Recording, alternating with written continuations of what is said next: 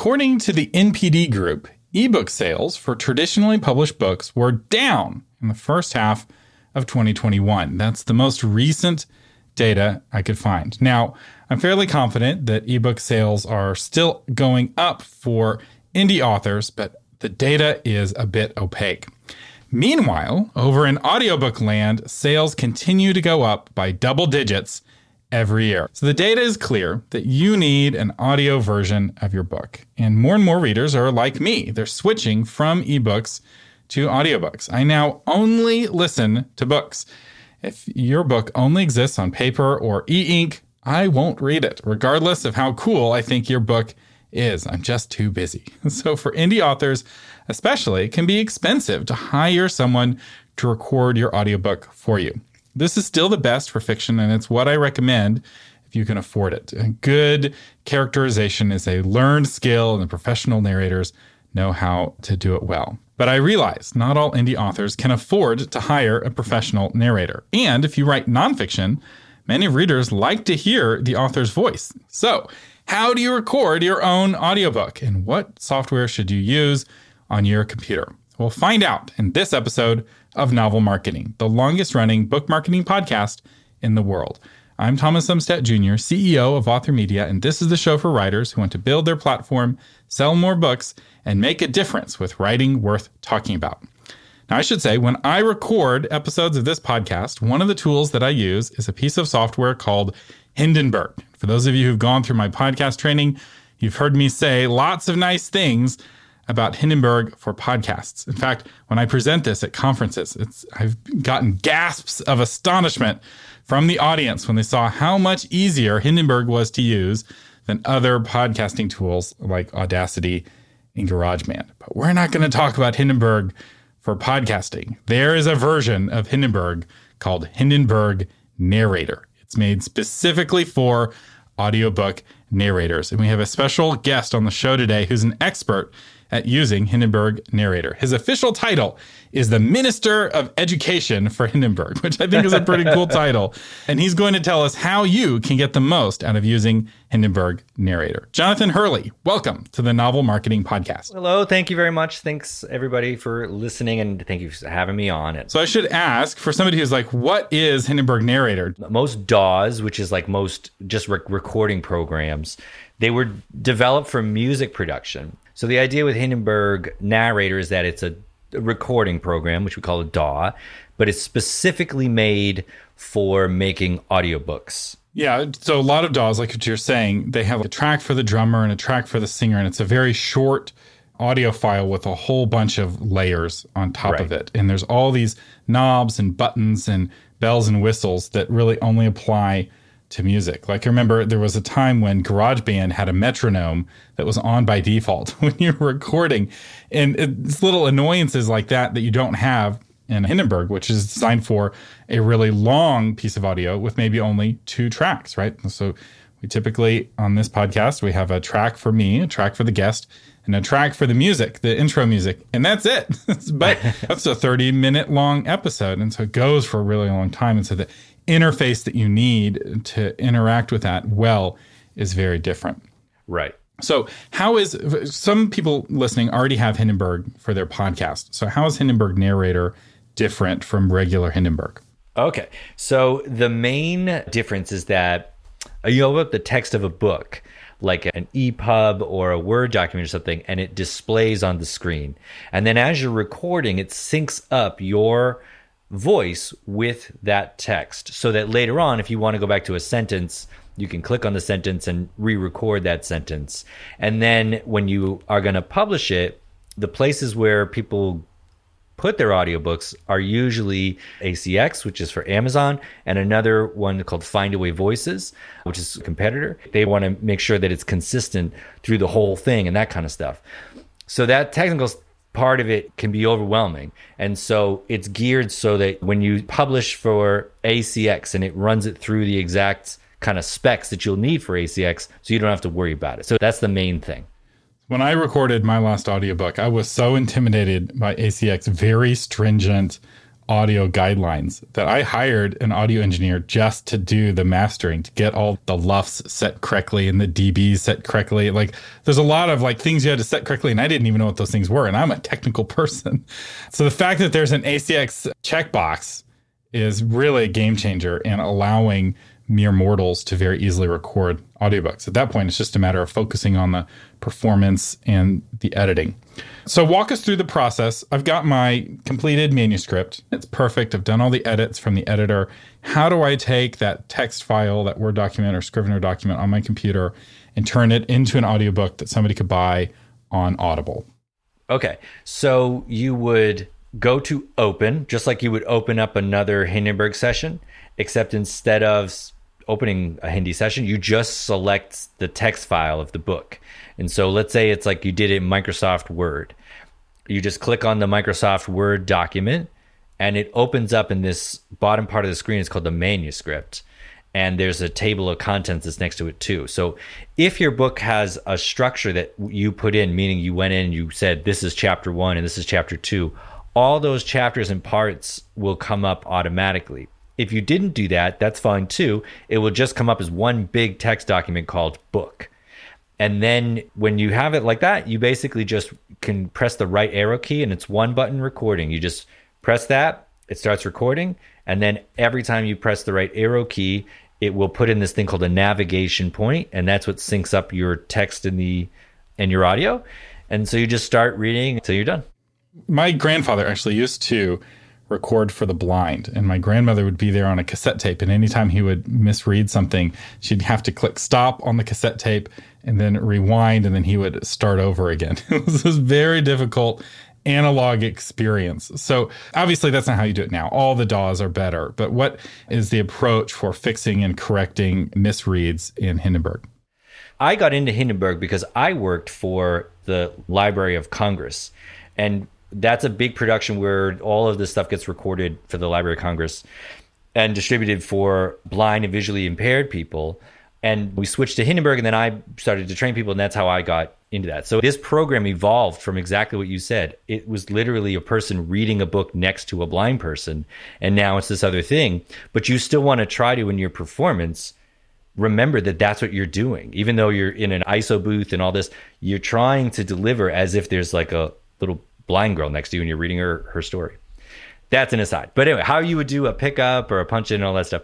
So if you're reading along and you go blip and you make a mistake, you just stop, rewind the program, and you do it. It's called a pickup or called a punch in. You just start at the beginning of that sentence and you just do the record. It's going to do this thing called pre-roll, and that just means it plays a couple seconds of the part that you want to keep, and then you just pick up the recording again. If you think about it, what an audiobook is a collection of all of your pickups. And if it's a 7-hour audiobook, it's going to be hundreds of them.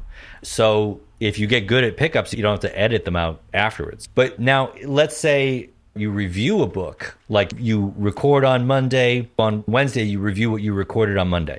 And then you realize, I said the wrong thing. I called him Barack Obama. It's not his name. I got to correct that. So how do you do that, though? Hindenburg has a very special thing for this, especially once you're dealing with, again, big parts of what if you realize, oh no, I messed up something in chapter 1 and I'm on chapter 9. Well, you can go into any part in narrator and you make this selection and you record anything you want, and it will stick it in that selection anywhere in that book. So you can fix any mistake in the past, and it will automatically adjust all the timings and everything. That is a huge thing. It's called record selection, and that's a huge one to fix mistakes and do all this stuff. It's pretty amazing. That's way better than how we did it back in the day, because it used to be you had to make your fixes from the end working forward, because otherwise somebody gives you a correction and they're like, at 1 hour, 53 minutes and 2 seconds, you misstate.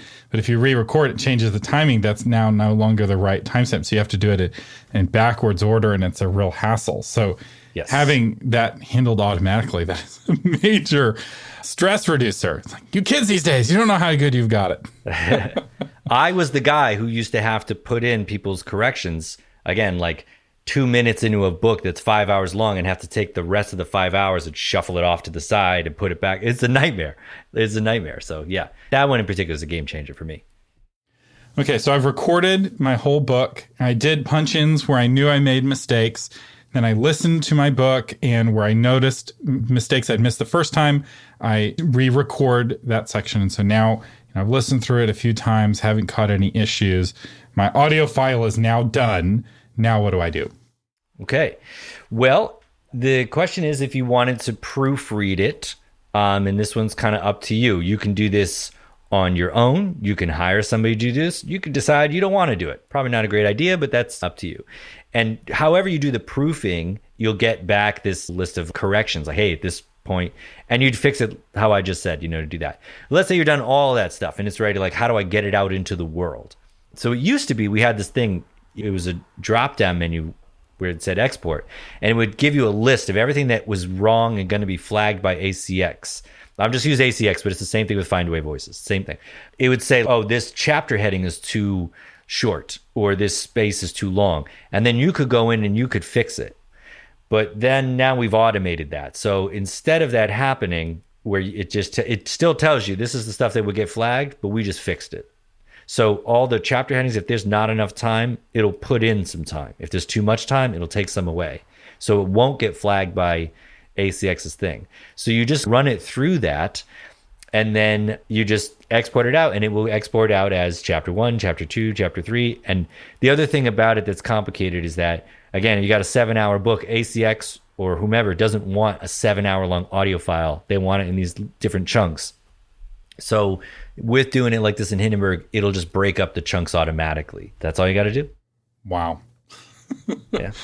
I wish I had this when I recorded my audiobook. So once you get those chunks, those files, the next steps are all basically handled at ACX. ACX has a kind of a wizard that walks you through. You got to type in the title and pick pricing. And a lot of that suddenly stops being a technical thing for the audiobook and becomes just a publishing thing of your ebook. And right. So let's say you start getting some reviews back and you find out, oh, I mispronounced this name. There was a location in my book and I mispronounced it throughout the whole book. Sure. It's a town named after an Indian tribe and I completely botched it. How would somebody in Hindenburg Narrator go about fixing that? Okay. I would say like the best post-production is always pre-production, meaning like if you can solve problems beforehand, it's so much faster and easier and cheaper and all this stuff. There are tools in Hindenburg. There's the favorites window and the clipboards.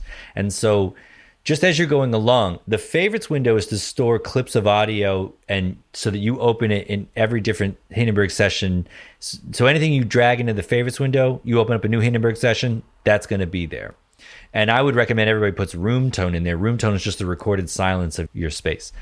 And the other one is the clipboards. And the purpose of the clipboards is that you can organize these little clips of audio and you can drag stuff in and out. And so narrators put in clips into the clipboard for proper nouns, pronunciation, all this stuff. If you're doing characters, anything like that, just to keep yourself consistent, you can always check how you set it in chapter 1 to be clear about that.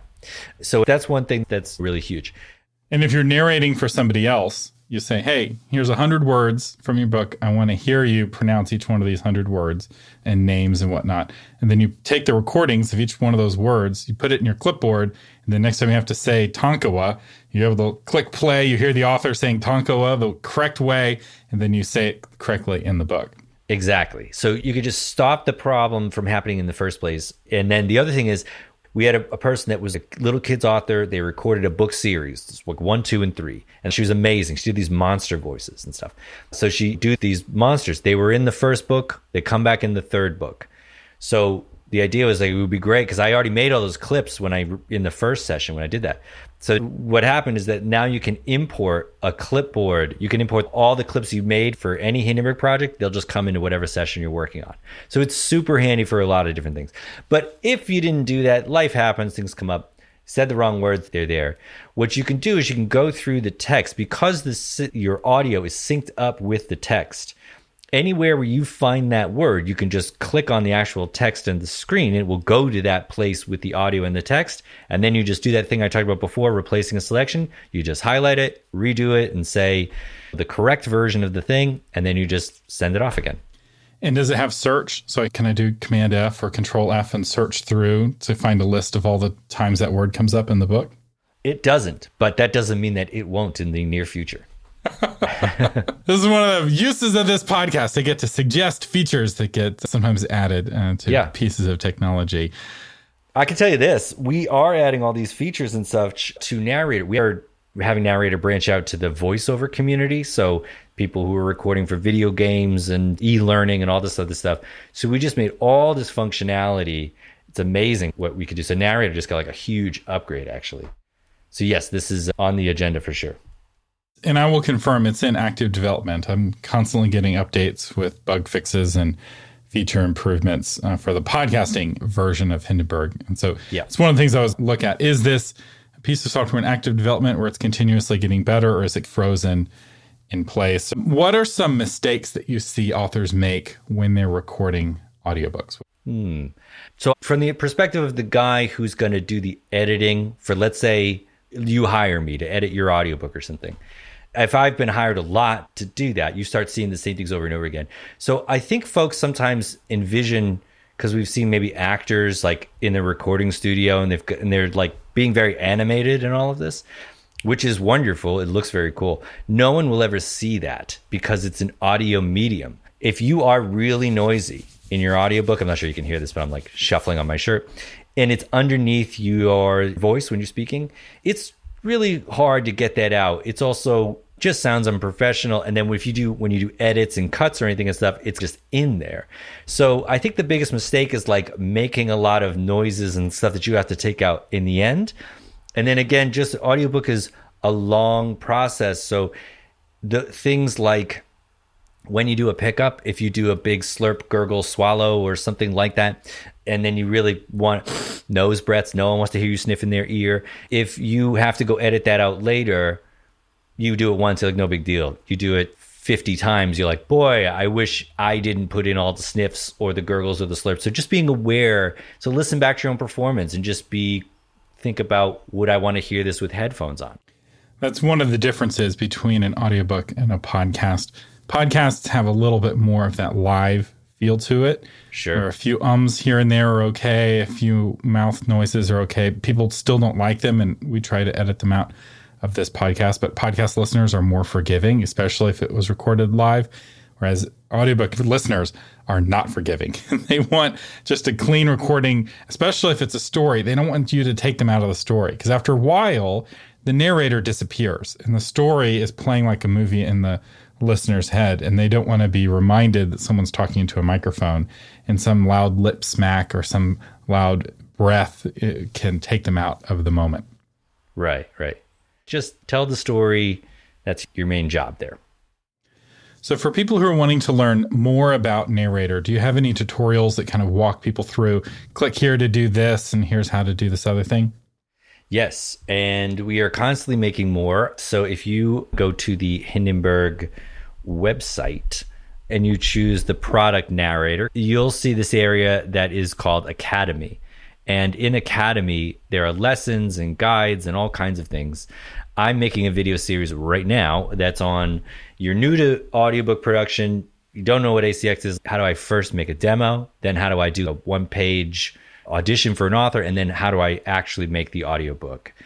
So I'm doing a holistic series. And then every function, like just basic things, we have hundreds and hundreds of videos for that stuff, like record, stop, cut, any of these things. It's all there on the website for sure. And we have a YouTube page with a lot of the same stuff. This is normally where I would say, if you want to sign up for Hindenburg Narrator, make sure to use my affiliate link. But there is no affiliate program for Hindenburg. I'm just a big fan. I do recommend that if you record your own audiobook, that you use this and not one of the other tools. I've tried the other ones, and for audiobook narration, I don't like any of them nearly as well. I have been using Hindenburg for years, and it totally changed my life when I switched to it back in the day. You can find out more at hindenburg.com. And Jonathan Hurley, thank you so much for joining us today on the Novel Marketing Podcast. I really appreciate it, Thomas. Thanks for having me on. Quick personal update. I have a photo of my 3 children in the show notes. My wife and I have 3 kids, Mercy aged 3, Tommy aged 2, and it's hard to believe it, but baby Jack is now 6 months old. Now, taking care of these little ones is my full-time job. My other full-time job is helping authors like you. Now, you may be wondering how I feed my family with a free podcast. Well, the answer is simple. Novel Marketing is a value for value podcast. This means listeners who find the podcast valuable give that value back. They can do this by either giving their time, like leaving a review or telling a friend about their show, giving their talent, like answering other authors' questions on authormedia.social, or giving their treasure, becoming a patron or purchasing a course. Time, talent, treasure. These are the three ways you give value back to a podcast you find valuable. Now, how much listeners give depends on how valuable they find the podcast. For some listeners, the podcast is like a marketing book. For others, the podcast is like a writer's conference worth hundreds of dollars. And for a few, the Novel Marketing podcast has helped them avoid costly mistakes that would have cost them thousands of dollars to learn the hard way. So here is my question for you. Do you find Novel Marketing valuable? And if so, how much? And if you do find it valuable, consider giving some of that value back in whatever way seems best to you. If you become a patron, you get the warm feelings of giving value back, but you also get some really cool rewards. You get a free bonus episode that I record live where I answer patrons' questions.